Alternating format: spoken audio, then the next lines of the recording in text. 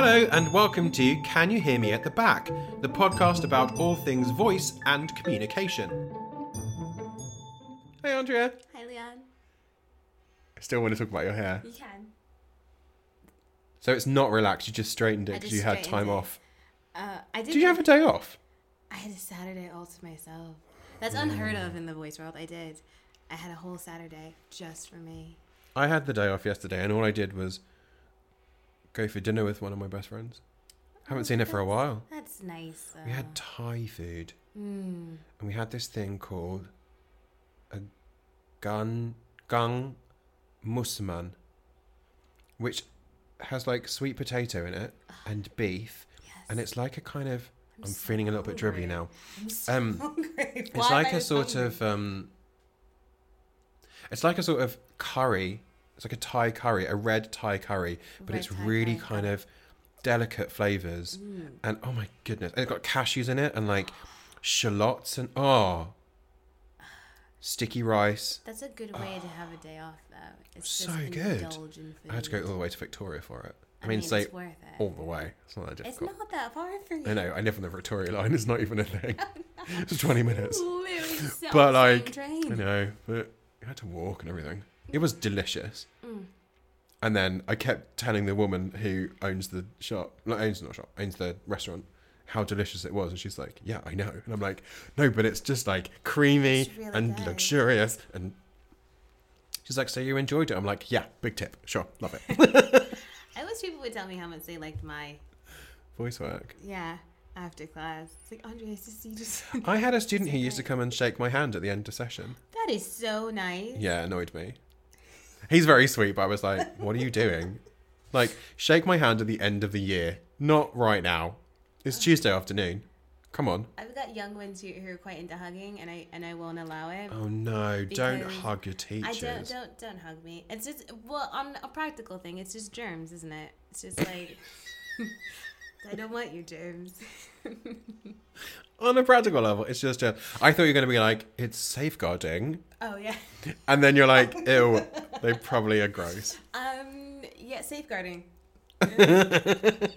Yeah, that. You've gone all pink, and that's really funny. So, Andrea, in a sound and a movement, how do you feel? Oh, how do I feel? I thought that was it. Oh, maybe it should be. I like that. That's it. Is that what you're going to choose? I'll just keep that. Now that I've second guessed you. Leon, in a sound and a movement, how do you feel? I feel like I've done that one before. I think you've got various variations of something happening with your tongue and your lips and the sound. I just feel a bit sort of, I don't know, discombobulated. That's how I feel. I love that word. It's a great word. Great word. So, what are we talking about today? Connection. Deep. Deep connection. Deep. I wonder if there's a world in which you can have a not deep connection. Can you have just a surface connection? mean, I know an app that does that. Really? Yeah, Instagram, sure. Surface connection. Boom. Also Grindr, totally different podcast. But Tinder's kind of like that too. yeah, Tinder. Ugh. There's no way for us to do like voice in Grindr or voice in Tinder. It's there. I think this is a production meeting that we need to have after this. Yeah, we'll debate and we'll come back. But like, I mean, I find it really. I went to a networking event last week. Yeah. Sure, I do networking events now. Ooh, it was fabulous. It was about Polari, which is a language. It was a yes, okay, clandestine underground gay language yes. that came from sort of Turkish and Yiddish and bits of other stuff. So many things came from Yiddish. I just want to say that. Like, can I get an amen? Can I get an amen? So that Polari was this language that was invented by gay men when being gay was illegal, and it still exists in different places in the world, but a version of a Polari in various parts of the world exists where gay men are persecuted to this day. And sometimes it exists in theatre. Lots of people talk about things in theatre using terms in Polari, not so much in like theatre, but in opera they often do. I know people who work in opera who use lots of Polari terms. Anyway, so I went to this event and I was talking to people, and they kind of don't even really know the people they work with. They spend 7-8 hours a day with these people, and they kind of don't know anybody. One guy said to me, "Oh no, I'm head of IT. I don't talk to anyone." I was like, "What do you mean you don't talk to anyone?" He said, "Oh, I don't like talking to people. I'd much rather they sent me an email." I was like, "Huh. Here's my card. I specialise in communication skills." And he was a really nice guy. Like, he was really communicative. He was really interesting. He was, could form a sentence. Sometimes rare. Important. Sometimes rare, but also true. And important. And yeah, he just didn't want to have a connection with anybody else in the room. You know what? So this is okay. So there are multiple things to this, but I just want to talk about that for a second, because I find that people do want to have a connection. They want to have a connection that they can control, though. Right? Yeah. Like, it's not like I don't want to interact with anyone. Like, you very rarely meet people, because they don't want to meet you, who don't want to connect with anyone or anything. But oftentimes, it's probably because we have so much control over various things in our life now that we didn't before in previous years and decades. They want to control how they interact with you. So no, I don't want to talk to you on the phone, but I want you to send me a text message. Or no, I don't want you to send me a text message. I'd rather you email me. Yeah, that's interesting. Right? So there's like a caveat to the connection. Yeah, it's a connection I want to... On my terms. Yeah, exactly. And I think most of it has to do with rejection, isn't it? It's a lot easier to be rejected in an email than it is to be rejected kind of in person. Sometimes, depending on who's doing it. I get fabulous rejections. But... to be hashtagged. But I think there is something about vulnerability in that. And that, like, if I'm behind a screen, I'm not as vulnerable than if I'm standing in front of you. This is totally my experience of life right now. And I am actively trying to rally against it. With the help of my therapist. Sure. But... so much of the world is unconnected or disconnected from real life because you are hiding behind a screen, that when you start to have a conversation with somebody in real life, they kind of don't necessarily know how to handle that kind of conversation. Yeah. So what they end up doing is delaying their response or skirting an issue and talking about something else, or just ignoring it and changing the subject. Yeah. And what often happens with interactions that are not face-to-face is that there is a sort of superficiality to it. But also because there aren't really any stakes, you might hurt somebody's feelings, but it doesn't matter because you're detached from it. This is taking me straight back to, like, I know it was MSN here, but, like, I got, like, AIM, AOL. Because, you would, like, if you had a crush on someone or whatever it was, they would normally ask you out via internet, instant messaging first. Yep. And if you got a no, you had the night to cry about it at home on your phone with your friends or whatever it was. Sure. But it was in the privacy of that, rather than going to school and being rejected in person and having to walk around school for the rest of the day being like, oh. Just cry in the toilet, for God's sake. Yeah, sure. Like a normal person. Yeah. Yeah. Like, that's what toilets are for, aren't they? Crying in, sure. Girls' toilets, definitely. I think we used to write stuff in them. Did you? Yeah. Oh, we didn't bother. Yeah, we did. Nobody took a Sharpie. Ugh. we did. We're having a real nostalgic episode. It's about 90s. Like, because we used to have them on like keychains, like the What? Sharpies. Did you? Yeah, you didn't have Sharpie keychains? No. Again, you're quite much younger than me. Moving on, that's not important. Yeah, so there's something about connection in that, and then I I want to get on to connection and acting and Sure, and voice. but I think we and need to stuff just like get that. this out of our system first. Yeah, we do, because then I just thought about connection and culture, because for me, coming to, I know I put a big one out there. Coming to the UK, connection works a tiny bit differently. It's not weirdly enough, I was talking to a couple of students about this before, and they were saying every time I'm in a meeting with an American, they were doing like international business or something, when I'm in a meeting with Americans, they seem quite comfortable talking to you and definitely talking at you. That's a whole nother conversation. Sure. But they just seem more comfortable with it, where he was saying, in my culture, he was like, we are not brought up to be comfortable with that kind of communication. Mm-hmm. And I was thinking about it, and I was like, we get class participation like awards in America, and you get like attendance awards, but you get points for being loud and being extroverted, and that is considered not only a good form of connection and communication, but a valued form of connection, which could be great on some aspects, because you're like, oh, we create quite great speakers and thinkers and things of that nature.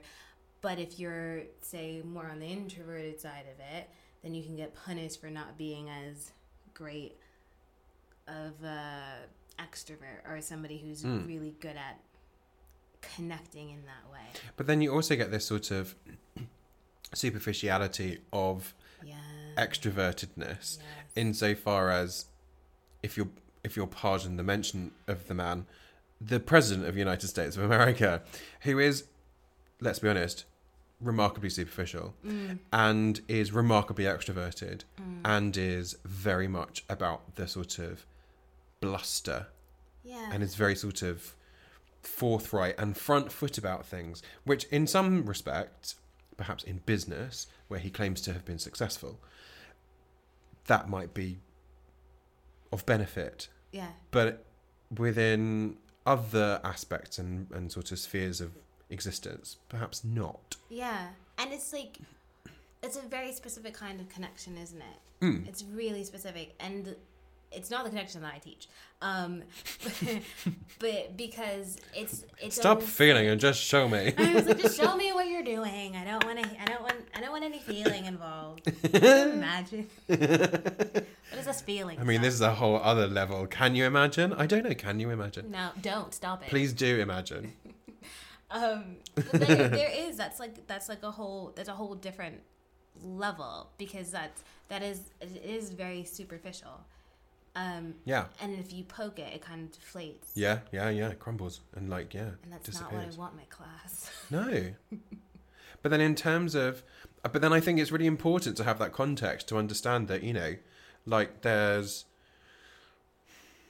there's face-to-face connection where something really sort of makes sense, or you can sort of see the whites of somebody's eyes and see whether or not they're lying to you or not. Okay.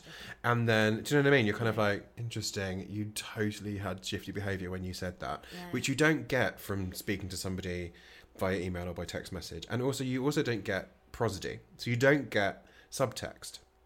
Yes.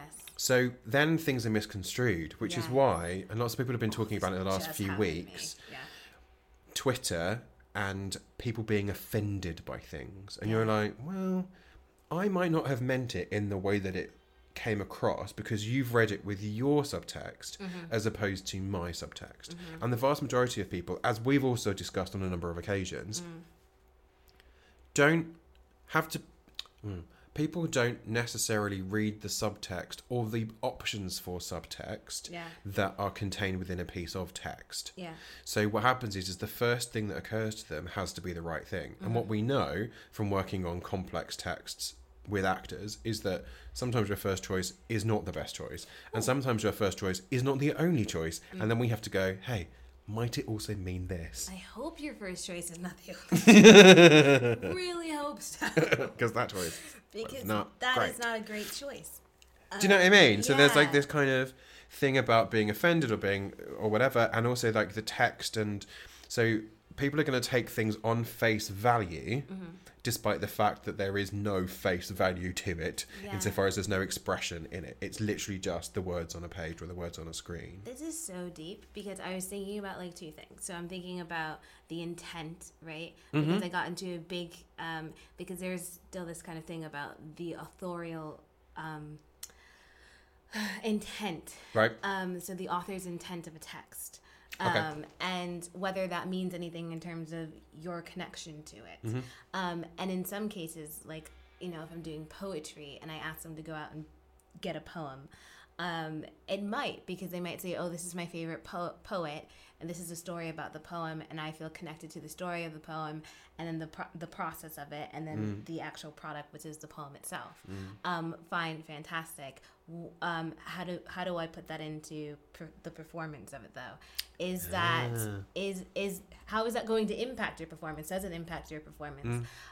Is it something that we're looking at the micro of it? Is it a particular word, a particular sound that is repeated that you like, or that you I don't know. I was writing this thing for a conference that I'm speaking at. Yes. Which I'll talk about later. But and I was talking about the fact that a word can have so many different connections to you.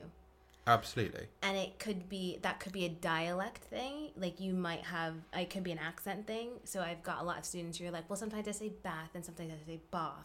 And when we really dig into it, they don't. But there are certain words that can happen with, right? That you can say, if you go to America, that you might say restroom, and you come to the UK and you say toilet.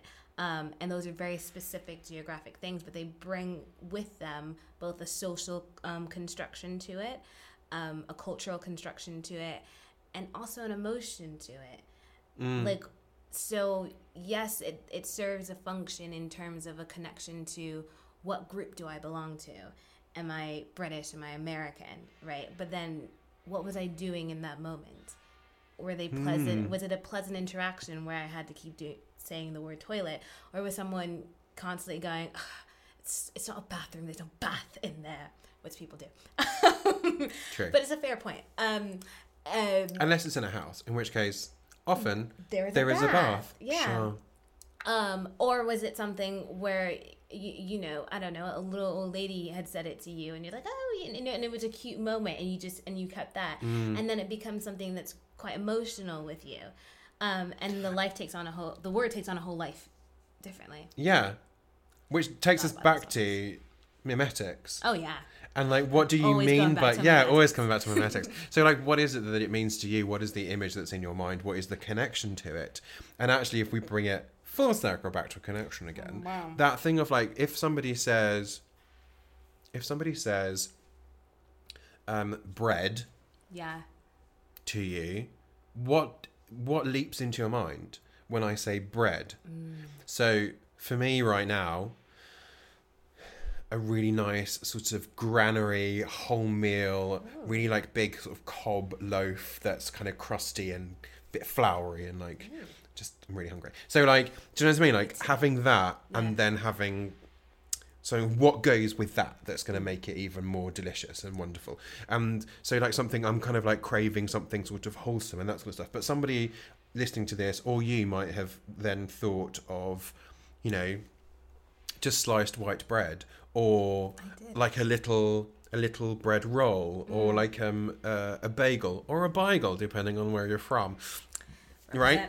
And then like, or it could be, I don't know, a flour tortilla, or it could be like a crumpet, or you know what I mean? It could be, or an English muffin, as you guys are so wont to say. But it could be anything like a bread product. And is it a slice, or is it a loaf, or is it and so you kind of have all this stuff that's going on. And when you talk about bread, what does that mean to you? Is it rye? Is it whole? Is it like what is the whole thing? And so the connection for each individual is going to be different relative, not just to the image that they have in their mind, but their experience, as you've just said, of that thing. Yeah. And so I have a student who I taught many years ago, and he recently came back for some lessons in this very room, in fact. Lovely, lovely student. And his father is a baker. and they're German, and they own a German bakery in South London. This is the best thing that's ever happened. Sorry, I know. I love the bakery. It's brilliant. But my student then was like, oh my God, all I want is like, white bread, like just out of a packet. Like I've never had it my whole life. And if I have another piece of bread that has like seeds in it and is like good for you and it's like freshly baked and smells amazing. I was like, really? He's like, oh, if I have another one ever, I'm going to kill myself. Like he just hated it. He just got to the stage where he was like, I just don't want good bread that people like, oh, it's such good bread. All I want is the worst example of bread that you can possibly give me. My dad would hate it that I'm eating it, but that's all I want. And I was like, oh God, no, I just can't even see that as a thing. I want like a really like crusty, lovely, crunchy bread that I can really get my teeth into. And he was like, no. So even though we were talking about the same thing and I was having a really wonderful kind of warm, generous reaction to the bread that his father would cook and bake, and he was like, worst thing in the world, all I want is out of a packet. We were literally talking the opposite way, but he could have had that same reaction to bread as an overall concept because he's sort of inundated with it. He was like, ugh, don't want. So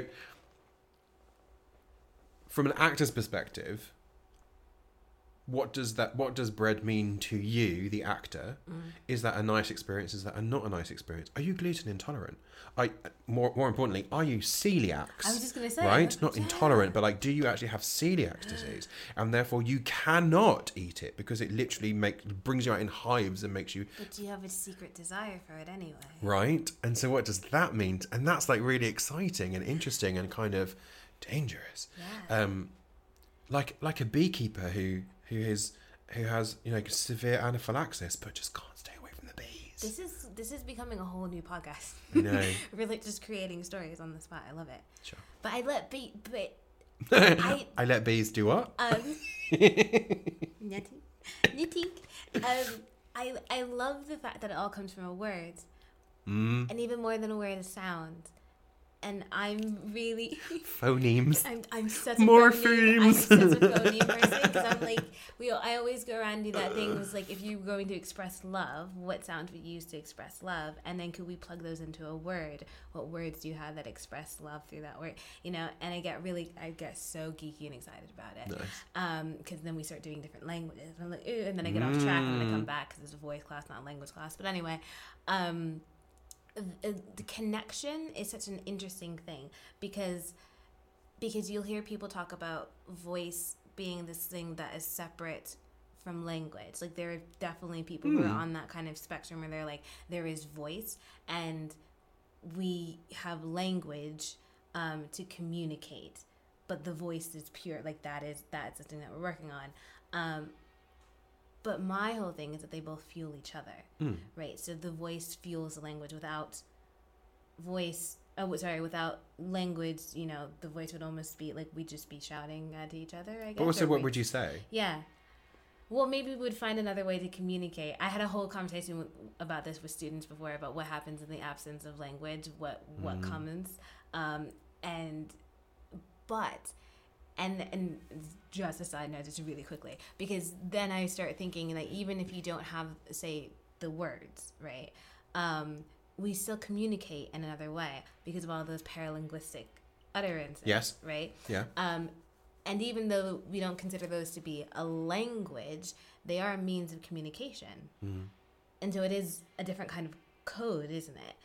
Which could technically be considered a language, even though it doesn't necessarily have a syntactic structure or morphemes or things of that nature. And you... I'm like, you're the linguist, so I'm just going to nod and smile for the minute, but I'm kind of thinking that maybe not true. But sure, yeah, go on. Well, in a way, it's not as complex as what we know as language to be. Yes. But if we take a kind of very simple version of language as being something that communicates something else, because we then have like body language, right? Yeah. Which of course isn't a language, but right, but it's a mode of communication. But like, sure, yeah. so then there's something special that happens with what happens when you strip away the words and you just have the voice, and then working with the voice to enhance the words, or vice versa. Yeah. Working with the words to get to the voice, and you get to this weird kind of thing of communication and connection, which I think is quite beautiful, and that's why I like to do what I do. The thing that always occurs to me at that point, with what happens in the absence of language, is kind of the absence of thought. Oh, this is deep. Yes, I know. Sorry. Yes. But it's the absence of thought insofar as what we know about cognition is that the more an expression is that the more sophisticated your understanding of your ability to express, the less the sort of less frustrated you are, firstly, and also then the more imaginative you can be, because you can imagine things that are beyond just the tactile and the concrete. Right. Because I often talk about this with students, and I'm kind of like, well, to quote Shakespeare, a rose by any other name would smell as sweet. And they go, what do you mean? And I'm like, okay, who speaks other languages in the room? And then they'll say, oh, someone will go, oh, I speak another language. What language do you speak? Oh, French. I'm like, well, what's a rose in French? And they're like, rose. I'm like, sure. So it is said in a different way, but it still smells the same, right? And they're like, yeah. And then we'll talk about various different things. And like, basically, how do we know that this thing is called a table? Well, it's not always called a table. Sometimes it's called a mesa. Sometimes it's called a table. Sometimes it's called, any number of a myriad of things. And then what do? We kind of go, okay, this is the table. And you go, okay, cool, table. And then what do? We close our eyes and we walk away from the table. And we go, hey, remember that table? And then we're like, oh my God, yeah. Does the table exist if we're talking about it, but we're not looking at it? Yeah. And then you go, oh, then it becomes philosophical and existential. Well, it's that semantic question, isn't it? Is the phoneme tied to the meaning? Sorry, just had a little braingasm there. Is the phoneme tied to the meaning? Right. So if you line up a bunch of phonemes, so the whole thing was that, I don't know what, like, we weren't supposed to do semantics. Connection brings you into lots of weird places. Yeah, it does. Yeah. But it's that thing of it kind of being a double. One thing is explicitly tied to the other thing. It's your signified and signifier, right? So if you line up a whole bunch of phonemes, let's say randomly, and they come into cat, right? Is there anything specific about the animal cat that has provided a k, a, and a t sound? And if you change it, will it still apply to that sound? And the answer is obviously no, right? No. Because you can take cat and make it tack or act. Right? And you get a completely different thing. Or atk. Right. And then if you add a morpheme to it, you get cats, right? Yep. So no, but then yes, because we know very specifically that if I say the word cat, something resembling the concept of what we know to be cats or surrounding that pops up. But then we can move on to a whole nother layer, which maybe you've had a very traumatic experience with a cat once in your life. And so the only thing that comes up is just fear. Yeah? Yeah. And then also, it feels like almost what happens is you come up with like a species. So when someone says cat, you go, okay, species, feline, cat, something. So whether that's a lion or whether that's a kitten or an ocelot. I love the word ocelot. Oh, that's nice. Or, sorry, the well-known Stephen Fry joke that he tells often, which is, how do you titillate an ocelot? How? You oscillate his titillot. Which is really stupid.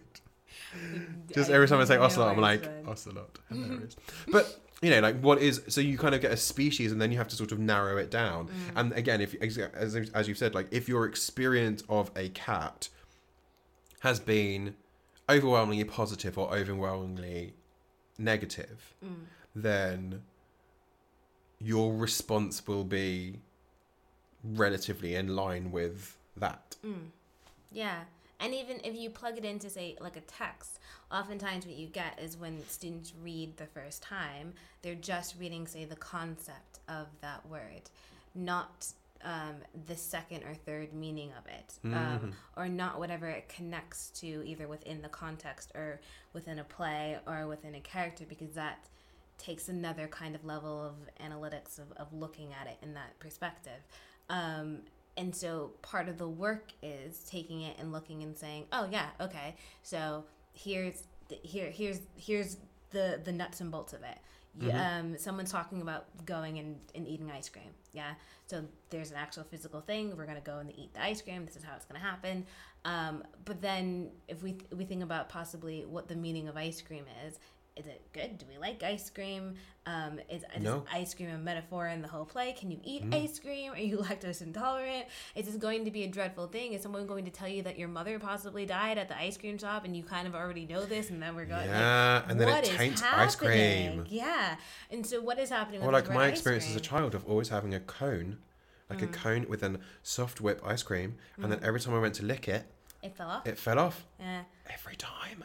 So I can't be bothered with ice cream anymore. Mine is I have really sensitive front teeth, and so but I still ate ice cream because I was determined to like it. No, I just didn't. I was like, ugh, I can't be bothered anymore. You're better than I was, because I was like, I will like this thing.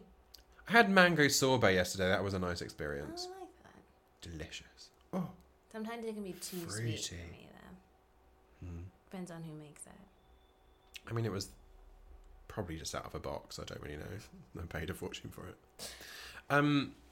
But then that's really interesting, like the different layers of the connections, and reading it at first and just sort of making an initial assessment of what it is that it means, but then not necessarily delving any deeper on a first reading of something, like as an acting student or as an actor, and that then you actually have to like reread it and read it a third or a fourth time to really start to notice that there are other layers to it, and that actually maybe your initial response to something when it's text is not necessarily the response of the character. It might be your actor response, it might be your individual response, but is not necessarily, or in any way, shape or form, necessarily going to be the character's response. And to bring that back around to what you were saying earlier about communication and how things get missed in tweets and things of that nature. That's the same thing. A lot of times, and if we were to go in further about it into like the pragmatics of what we do in a conversation, that lots of times we have a motivation for talking to someone. And if you mess up and you start to read your motivation as someone else's motivation, the whole conversation can go blah, blah, blah.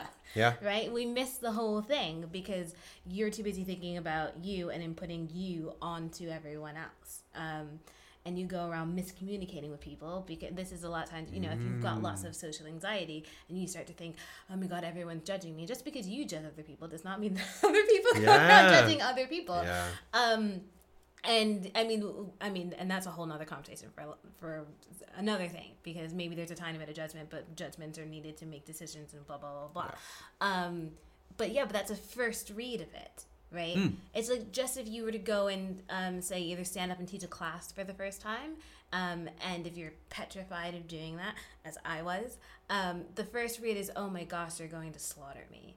Right. It's like they're just going to, and if you teach young people like 8 years old or anything in that vicinity, there's a slight possibility that they might. Yeah.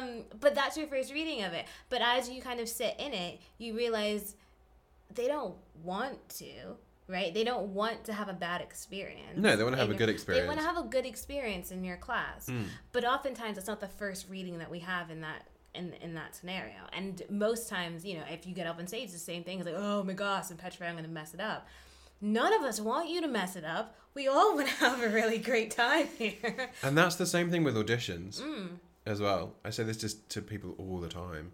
Just like you do know that whoever's auditioning you desperately wants you to be the person who walks into the room and just goes, bang, I'm the person that you want. And they go, oh, yes, you are the person I want. Send everyone else home. Yes. And like, often they don't send everybody else home, so they'll sit through everybody else. But the point is that they always want you to do the best and be the person who is going to be the answer to their, search in that given moment. So that it's not just like, my watch has gone off. So like, it's not just some random event where you turn up and they want you to fail.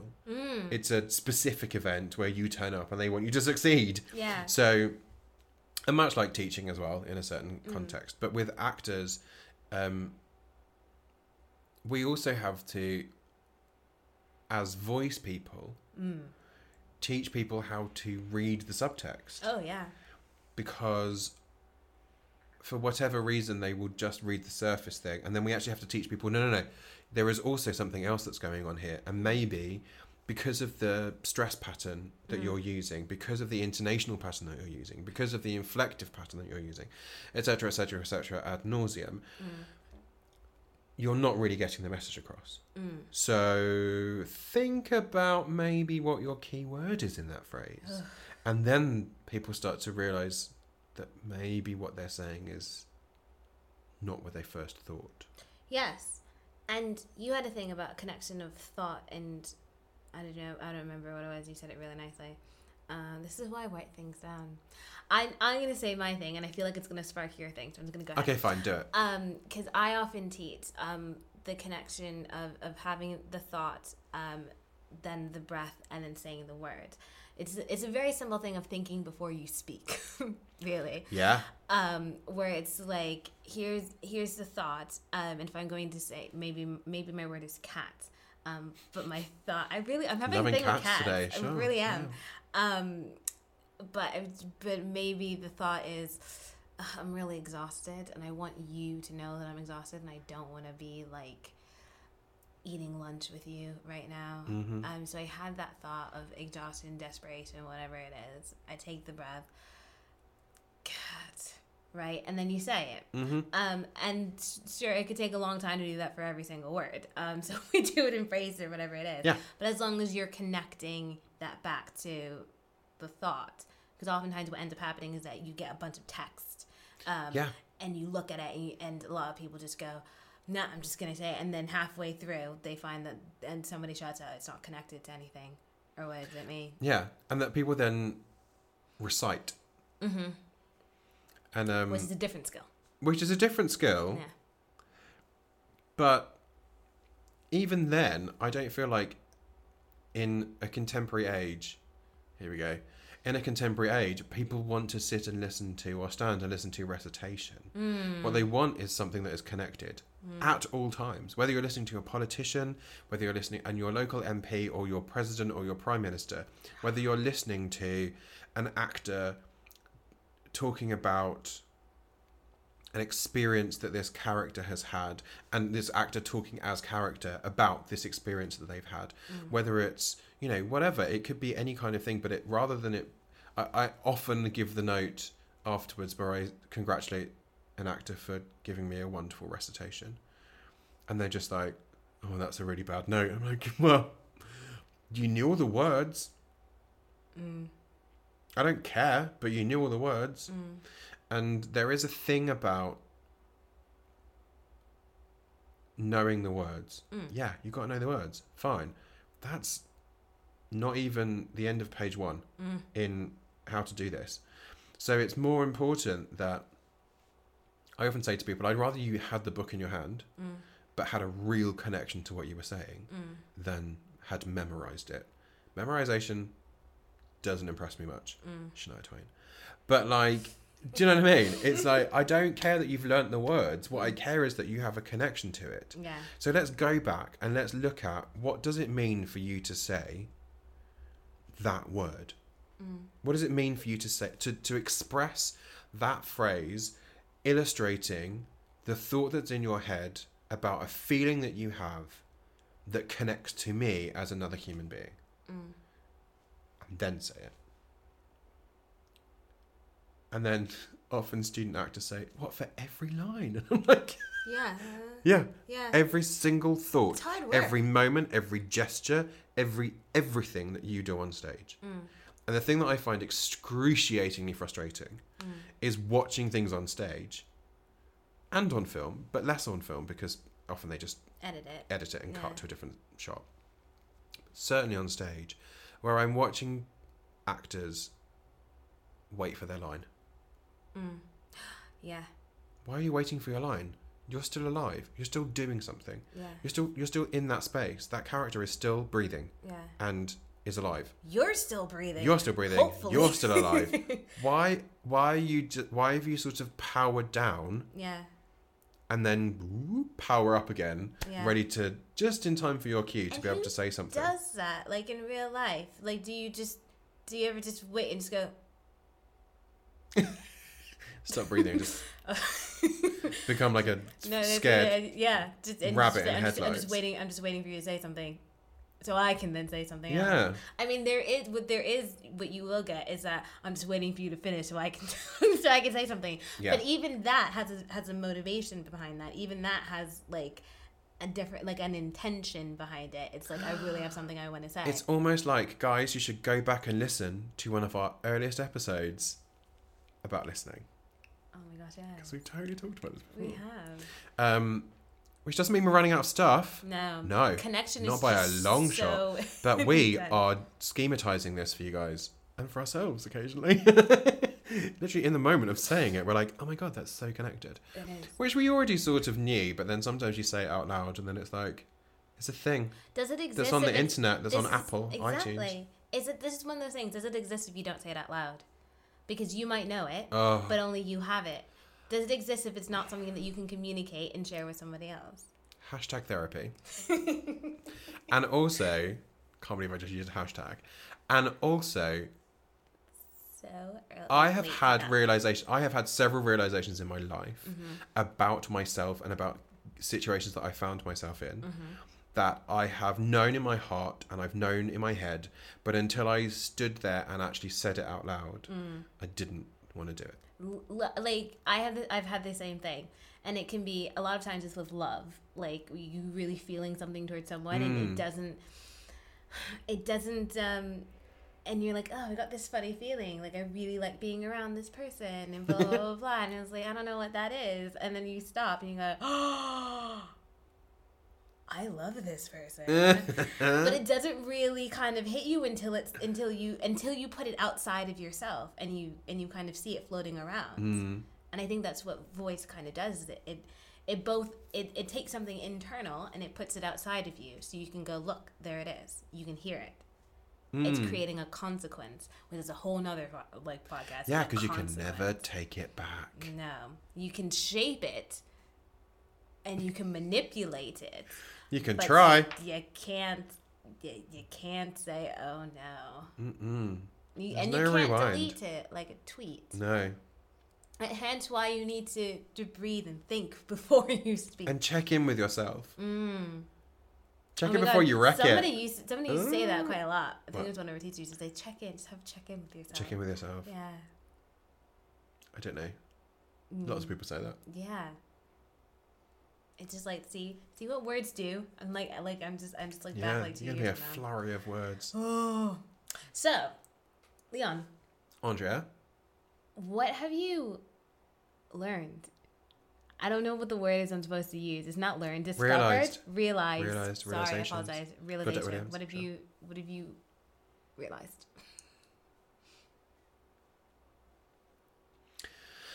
I've realised the interconnectivity. Ooh, I like that. Of connection. I've also realised that I find your hair fascinating when it is straightened but not relaxed. It's also not really straight. Like, it's straight, but it's not... It's wavy. I've never seen it like this. Yeah. It's also because it's quite frizzy. And there's a lot of volume to it. There is volume in a Diana Ross kind of way. Yeah. You just have to look us up on It is. My hair. If you pardon the pun. Supreme. And with that, good night. No, Andrea. Yes. What have you realized? I just realized that we're basically like wearing the same outfit. We so are. Like, you've got loads of hair and no glasses, and I've got no hair and loads of glasses. Yeah. And when I say loads of, I've literally just got one pair on. But... the sweater is like similar colors, and we were both wearing the similar color jeans. So. Well, your boots are black. You can't see. My boots are a tan. So realization. Oh gosh. Connection. I really want to start singing the Rainbow Connection, but I think Why are there so many songs about rainbows? But I think what I realized about connection is that how massive it is. And I always get into this thing when I start talking about connection because I inevitably start talking about mimesis and I inevitably start talking about when you're in good company. Semiotics. And it takes me to this weird kind of thing. But I think my realization is it is in everything that we do, that we seek a connection through almost everything that we do.